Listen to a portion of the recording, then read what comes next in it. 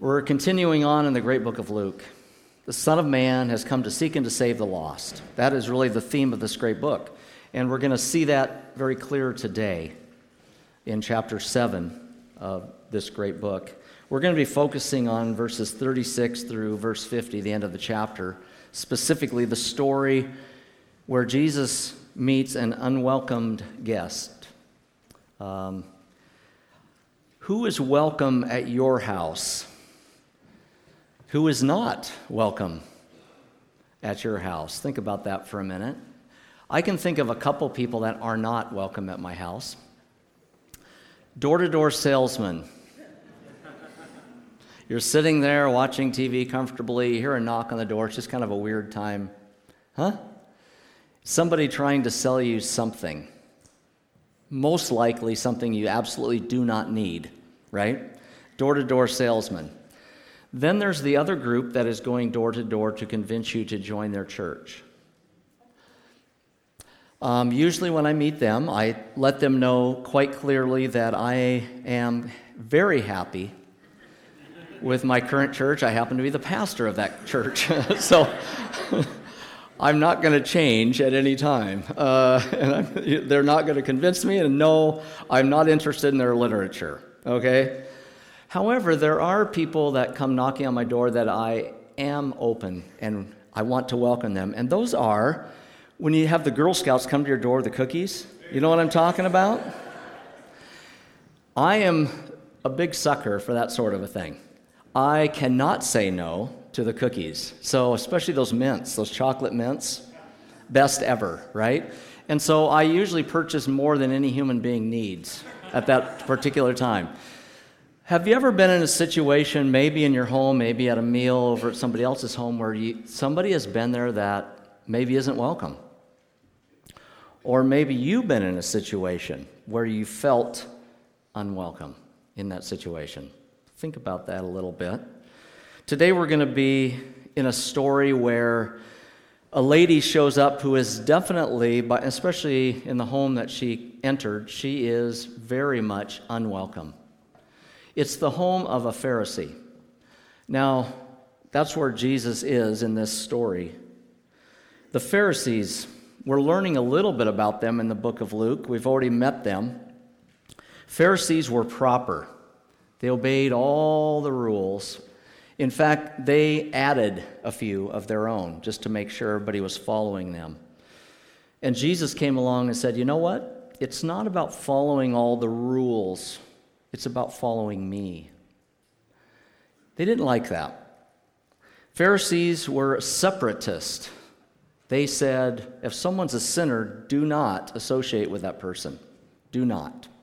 Keep as far away from that person as possible. Jesus said, I'm going to welcome that person into relationship. I'm going to welcome them as my friends. In fact, they labeled him a friend of tax collectors and sinners. And in their minds, that was the worst thing you could call somebody. And I think when they said that to Jesus, you know what I think he thought? I think he thought, thank you. I am a friend to tax collectors and sinners. And you know what? That's why I came here. I want people to know me. I want them to have a realistic view of who God is, and I want them to come into relationship. So he saw that as a compliment. They saw it as the ultimate insult. Pharisees were experts. They thought they knew everything about Scripture, about everything else in life. And Jesus loved to kind of needle them. You'll see this sometimes. He'll say things like, didn't you know that the Scripture said this? Or haven't you read? And he would just say those little things just to kind of get under their skin a little bit. Of course they knew. They knew the Old Testament, but they were missing the big point, weren't they? The big point was the coming Savior. So Jesus, he irritated them, he offended them, and I think he was beginning to threaten them a little bit. In the first part of this chapter, he does a couple of miracles. He's been doing them, but he heals a centurion's servant just simply by saying the word. Didn't even need to go there. He just spoke it. He said, be healed, and the servant was healed. That's power. Then he's traveling along and he's coming into a town. Nain was the name of this village, and people are coming out of the town carrying a person who had died. It was the son of a widow, and it was the only person she had in life. And Jesus stopped the procession, and he says, "Rise." And this son got up, was raised from the dead. Now, people were beginning to hear about this Jesus, and they were beginning to look to him as the leader. And they were beginning to listen to him because he was the one teaching with authority, not the Pharisees. And so I really believe that they were beginning to see him as a threat. So it's interesting that in this passage, he's going to be in the home of a Pharisee. So let's read the first 3 verses here of chapter 7, verse 36 through 38. Jesus welcomes those who worship him. Let's read this. It says, "When one of the Pharisees invited Jesus to have dinner with him, he went to the Pharisee's house and reclined at the table. A woman in that town who lived a sinful life learned that Jesus was eating at the Pharisee's house, so she came there with an alabaster jar of perfume. As she stood behind him at his feet weeping, she began to wet his feet with her tears. Then she wiped them with her hair, kissed them, and poured perfume on them, Jesus' feet." This is a Pharisee's home. It's interesting, Jesus has already been in the home of tax collectors in chapter 5. Matthew, whom he called to be his disciple. He met with them, and it was the Pharisees who were looking in and going, there he is, eating with tax collectors and sinners again. Now he's in the home of a Pharisee. So why? Why did this Pharisee invite Jesus? A lot of speculation. Was he an admirer of Jesus? Maybe, but as we read this passage, I get the feeling he wasn't necessarily an admirer of Jesus. Was he seeking to trap Jesus and hand him over to the leaders? I don't think this would have been the best venue probably to do that.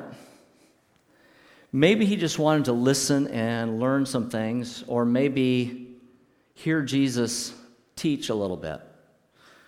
In that time, in the first century, there were small study groups called Habarims that were held in homes for the purpose of learning.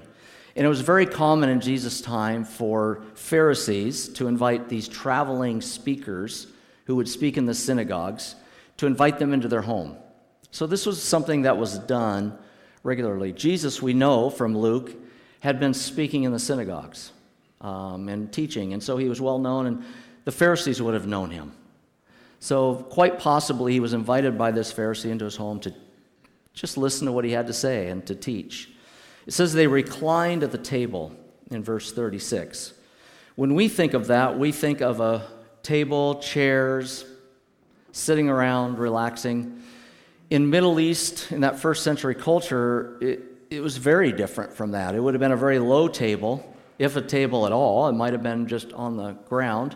And you would have reclined. The traditional way to do that would have been on their left side, propped up on their left elbow with a cushion there, using their right hand to eat with.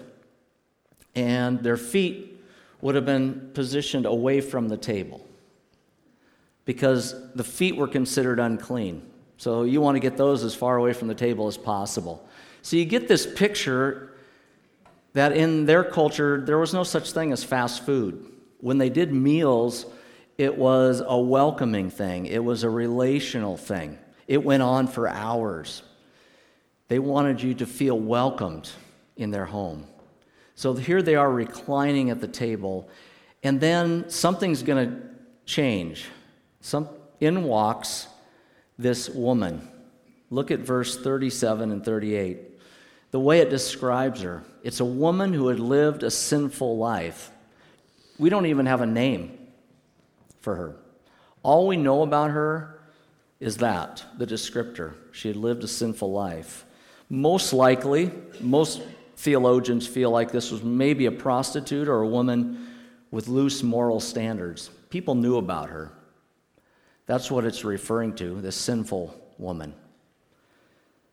What's interesting to me is there was kind of a double standard in their society, and maybe a little bit, you could argue even today, that men were never recognized as sinful men by their sexual behavior.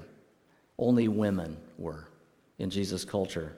So in walks this woman, probably known in the community, and you can imagine now she's in the home of a Pharisee. Wow, what is going on? So how did she end up in the home?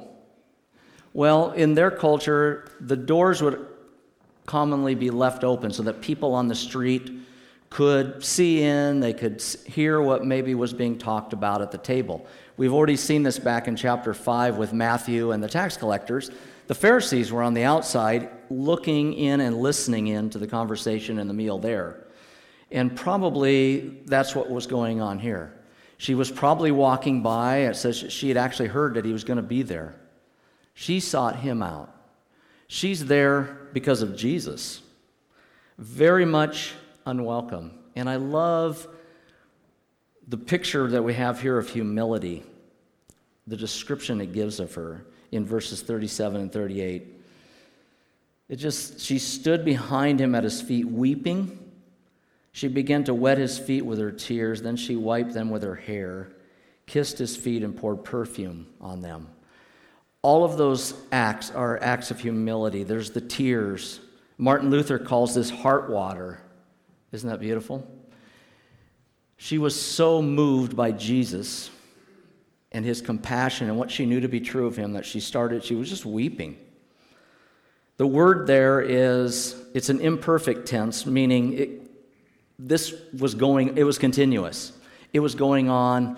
It must have been very awkward if you were the host of this event. Here's this woman showing up and just continually weeping. It says that she wet his feet. The word wet means to flood. That's the picture.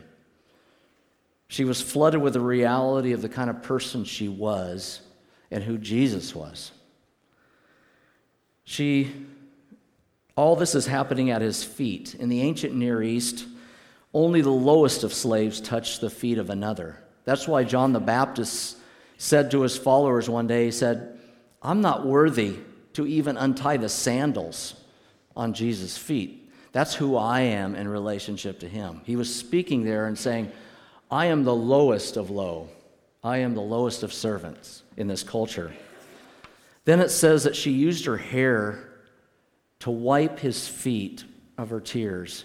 And what we don't see, and maybe we don't understand, in that culture, if married, a woman never took down her hair in public. They always wore their hair up.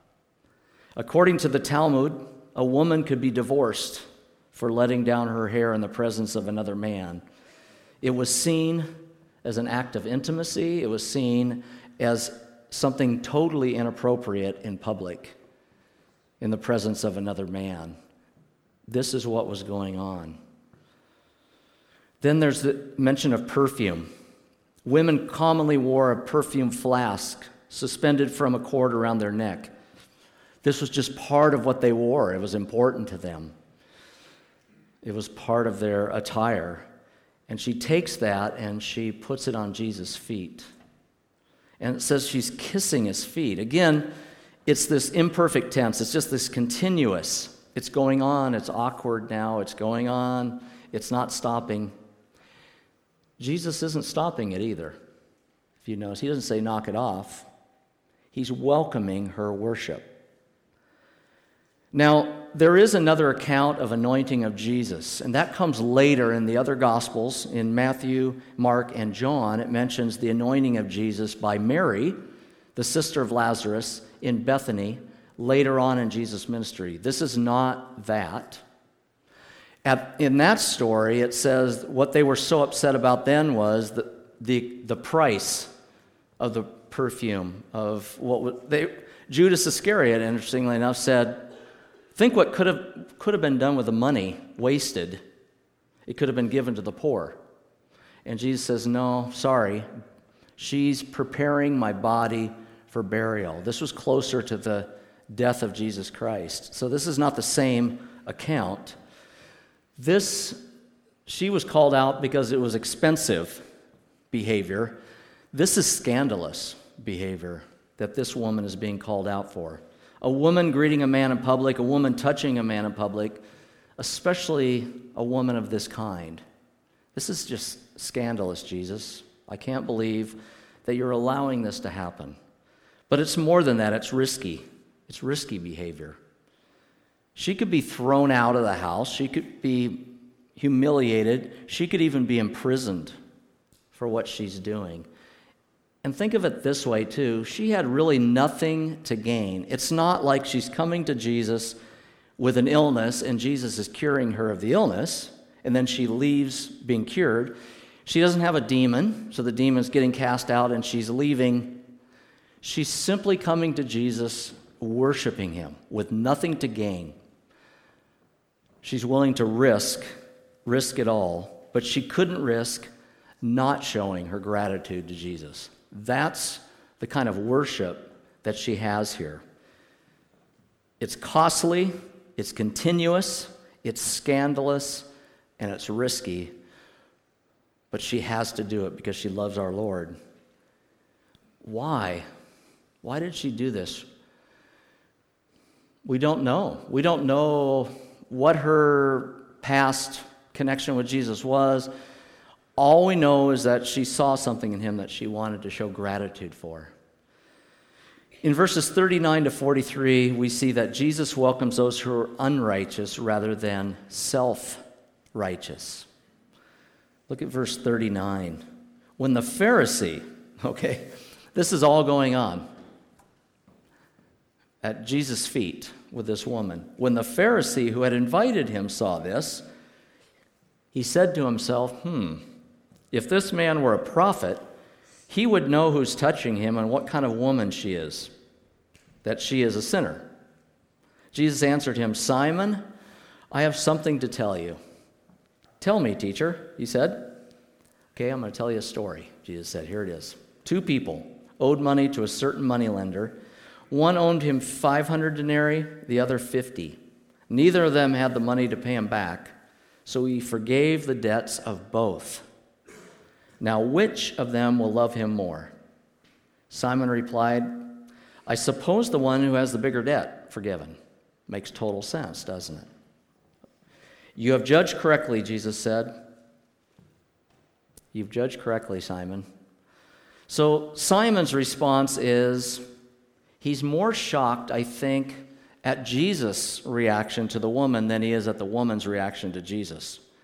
He's more shocked that this prophet doesn't do something about this. And in his mind, he's thinking, he makes 2 assumptions, I think, in his statement. Number 1 is that Jesus is not a prophet. Because if he was, the second assumption is, he doesn't know what kind of woman this is. Both assumptions wrong. Jesus is a prophet. He's God's son. And he knows full well what kind of woman this is. And he welcomes her. Jesus' response, he tells the story. Jesus does this often. And what he does with parables, and we're going to see this in Luke, is that he likes to make us make a decision. Where do you fit in the story? Where are you in this story? So he tells the story of the 2 debtors. Both of them owed large debts, and they were unable to pay. Ephesians 2:1, this is the gospel, isn't it? Both of them owed large debts, unable to pay. That's us. We were dead, Ephesians 2:1. You were dead in your trespasses and sin. We were unable to pay that debt. And it was a huge one. Both of them received grace in the form of paid debt. Neither of them did anything to earn this. That's what grace is. It was simply the love of this money owner who rightfully owned the money, rightfully could have called them on it, but he forgave their debt. Both received grace in the form of paid debt. 1 Peter 1, verses 18 to 19 says, For you know that it was not with perishable things, such as silver or gold, that you were redeemed. That means purchased. From the empty way of life handed down to you from your ancestors, but with the precious blood of Christ, a lamb without blemish or defect. It was his blood that he paid that price for you and me freely by his grace. Nothing we did to deserve it. Both could have been tossed into prison, rightfully so, by the one who loaned them that money and that they owed the debt to. Romans 6:23 says, "For the wages of sin is death, but the gift of God is eternal life through Jesus Christ our Lord." We owed the debt. We have received this free offer to be purchased with the blood of Jesus Christ. We can be saved from this prison if we receive that. There was one difference, however, that Jesus points out, and this is the key to the whole thing. The difference was the amount of the debt. 500 denarii, 50 denarii. Denarii was 1 day's wage, whatever that would be. So you're talking about someone who owed 500 days' wages worth, a year and a half, versus someone who owned 50, a month and a half. They're both significant. They're both a big debt, but there is a difference between the two. And the question he poses to Simon is, who's going to love that person the more? And the answer is the one who received the greatest amount of forgiveness. See, the principle is God's great love comes from a gratitude of great forgiveness. What he was saying, without really saying it, is this: Simon, I think you put yourself in the position of someone whose debt is very small. In fact, you would probably say you don't owe anybody anything. Whereas this woman sees herself as the one owing the 500 denarii or more. Your gratitude is zero because you're self-righteous. Her gratitude is great because she is unrighteous, and she knows she needs a Savior. She knows that she can't bring anything to the table. And the question for you and me is, where do we put ourselves in this story? When we look at God's grace, we've been forgiven. As believers, we have entered into a relationship with Him. We've been forgiven of our sins. The question is, really for you and me, is where do we see ourselves in this story? Is it a great debt or is it a little one? Oh, I wasn't that bad. Before I came to Jesus, I was a good person. Or do we see it for what it really is? A large debt. It's a lifetime of debt. It's not just a year and a half, by the way. When we talk about what we owe Jesus, it's a lifetime of debt that He freed us from. And that's where this heart of thanksgiving needs to come from. Jesus welcomes those who love Him in gratitude for His forgiveness. Look what He does in the rest of the chapter. This is so beautiful. I love it. He turned towards the woman. She was at His feet. So He's turning towards her and said to Simon, speaking to Simon, the Pharisee, "Do you see this woman? I came into your house. You did not give me any water for my feet." Oops. "She wet my feet with her tears, wiped them with her hair." Wow. Oops. Bad protocol there, Simon. "You did not give me a kiss, but this woman, from the time I entered, has not stopped kissing my feet. You did not put oil on my head, but she has poured perfume on my feet. Therefore, I tell you, her many sins have been forgiven, as her great love has shown. But whoever has been forgiven little loves little." Do you see this woman, Simon? Do you really see this woman? Or do you see her from the heart of a Pharisee? There's a great quote in one of the commentaries. It says, Simon could not see the woman as she then was because he was looking at her as she had been. 2 Corinthians 5:17 speaks of who we are in Christ, forgiven. It says, if anyone is in Christ, the new creation has come, the old has gone, the new is here. You see, the way Jesus saw her was the new, not the old. All Simon could see of this woman was what she was, a sinful woman. Yes, very true. Then Jesus simultaneously rebukes Simon for his lack of a welcome and commends or approves this woman for the way that she welcomed him. And look what he does. Step by step, he takes Simon reviewing when he entered the house, how Simon welcomed him versus how this woman did. Commonly, they would either have a servant there to wash your feet, or they would give you some water, a bowl, a basin, and a towel, and you could wash your feet for the dinner. Apparently, that did not happen at all. But Jesus said, this woman has been washing my feet with her tears and drying my feet with her hair. The water and the towel that you didn't give me, Simon, she did. Then he says, you didn't give me a kiss. Now what he's referring to there is a welcoming kiss, the kiss of shalom, the kiss of peace on both sides of the cheek. I wasn't greeted that way, Simon, by you, but this woman continually has been kissing my feet since I've been here. Simon, you did not put oil on my head. In that culture, it was common to put anointing the head with some inexpensive olive oil or something like that. It was pretty common. She has anointed my feet with something very precious and very costly to her, this perfume. And the other thing that he doesn't say but is true, Simon, you see me as a false prophet. She sees me for who I really am, God in the flesh. Her many sins, verse 47, have been forgiven. He doesn't excuse her sins. He's not saying, oh, that's no big deal. Yeah, it was. That was a huge deal. Her many sins have been forgiven.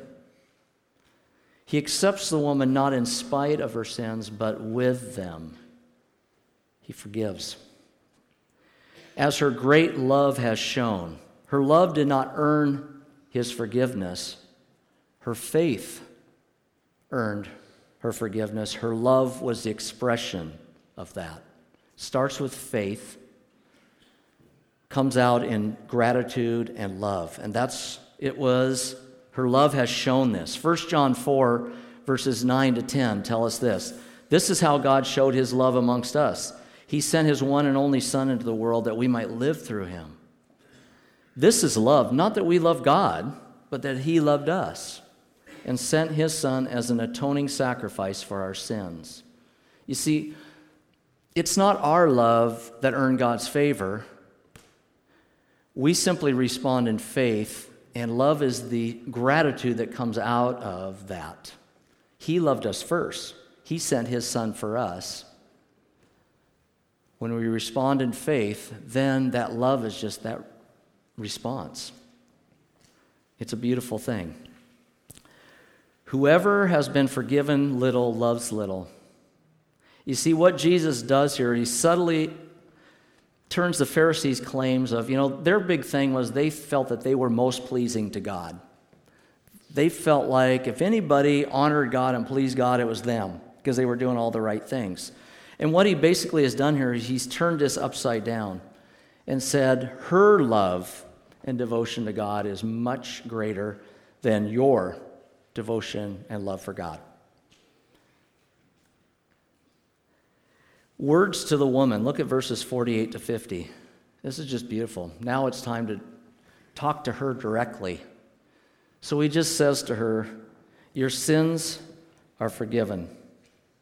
The other guests begin to say amongst themselves, they're all watching this. They're at the table. They're there with Simon. Probably many of them were Pharisees or people that were well known in the community, wealthy. your sins are forgiven? What is going on there?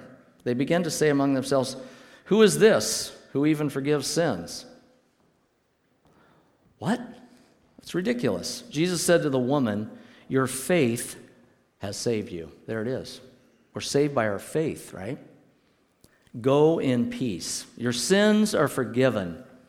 It's interesting, he doesn't say God will forgive your sins. He forgives her sins. He's claiming to be God. I am God. I can forgive your sins, and that's what's happening right here. He's not bestowing a blessing on her. He's saying, it's done, because that's who I am. I am the Lord. Your faith has saved you. Faith is the cause of forgiveness. Gratitude and love is the evidence or the result of that. Then he says, go in peace. Shalom. Romans 5:1. Being justified by God, we have justified by faith, we have peace with God through our Lord Jesus Christ. Starts with faith, being justified, being set right with God. Once that's done, we have peace with him. That's shalom that Jesus was talking about here. In conclusion, some things to consider. Jesus welcomes everyone, even those who, maybe even by us, are not welcome. Jesus welcomes everyone. That's the story of the book of Luke. Salvation is open to everyone. In fact, I would say this, the only ones who are not available to his graciousness is those who are too proud or too self-righteous to receive it. Those are the people that Jesus basically says, I can't do anything for you because you feel like you've got it all covered on your own. Good luck with that. It's not going to work. Jesus welcomes everyone. You see, Simon welcomed Jesus into his home, but not into his heart. The woman welcomed Jesus into her heart, and Jesus welcomed her into a relationship with him. So the question is, who do you identify with in the story? The large debt or the little debt? Luke 5:31. I spoke on this a couple weeks back, and here's the verse. Jesus answered them, it's not the healthy who need a doctor, but the sick. I have not come to call the righteous, but sinners to repentance. Do you see yourself as forgiven much or forgiven little? I think sometimes as Christians, especially those of us that have been saved for a long time, it's easy to fall into the category of thinking, well, I wasn't all that bad to start with. And we lose sight of God's grace because we feel like, well, I'm saved, but, I kind of was a pretty good person anyway. What Jesus wants us to hear is, look, my grace for you is there, and all of you have been forgiven a huge debt. There is no such thing as a little debt here. That's the point. And so what God wants us to know and what he wants us to hear this morning is, what is our heart like? Our gratitude? Are we grateful for a forgiveness of a large debt? C.S. Lewis has a quote. He says, the closer you get to the light, the more dirt you see on your shirt. I just love that. Yes. The more I see my Savior, the more I realize how grateful I am that he forgave me. Why me? I don't know. But he loves me. That's the story of this woman, isn't it? She's just grateful. She's just grateful to be there. The tears are flowing out. She's not proud about anything at this point. She's kissing somebody's feet, for goodness sakes. But that's the kind of worship she has and the kind of gratitude. As we prepare for communion today, I just want you to know, if you are a believer in the Lord, you're welcome to this table. You're welcome. And my prayer today is that you would be overwhelmed with God's love for us, that you would be reminded by this story of just how great our debt was and how great our forgiveness is in him. That's why we come to the table, to remind ourselves of that and to be brought to that all the time. John Newton wrote Amazing Grace. He was a slave trader, for goodness sakes. He traded people to be slaves, but he came to know the Lord. And he had a famous quote, maybe some of you know this one, and I love this. He said, there's two things I know about Jesus. There's two things, actually he said two things I know, period. Number one, I'm a great sinner. Number two, I have a great Savior. That's the story of communion today. Let's come together.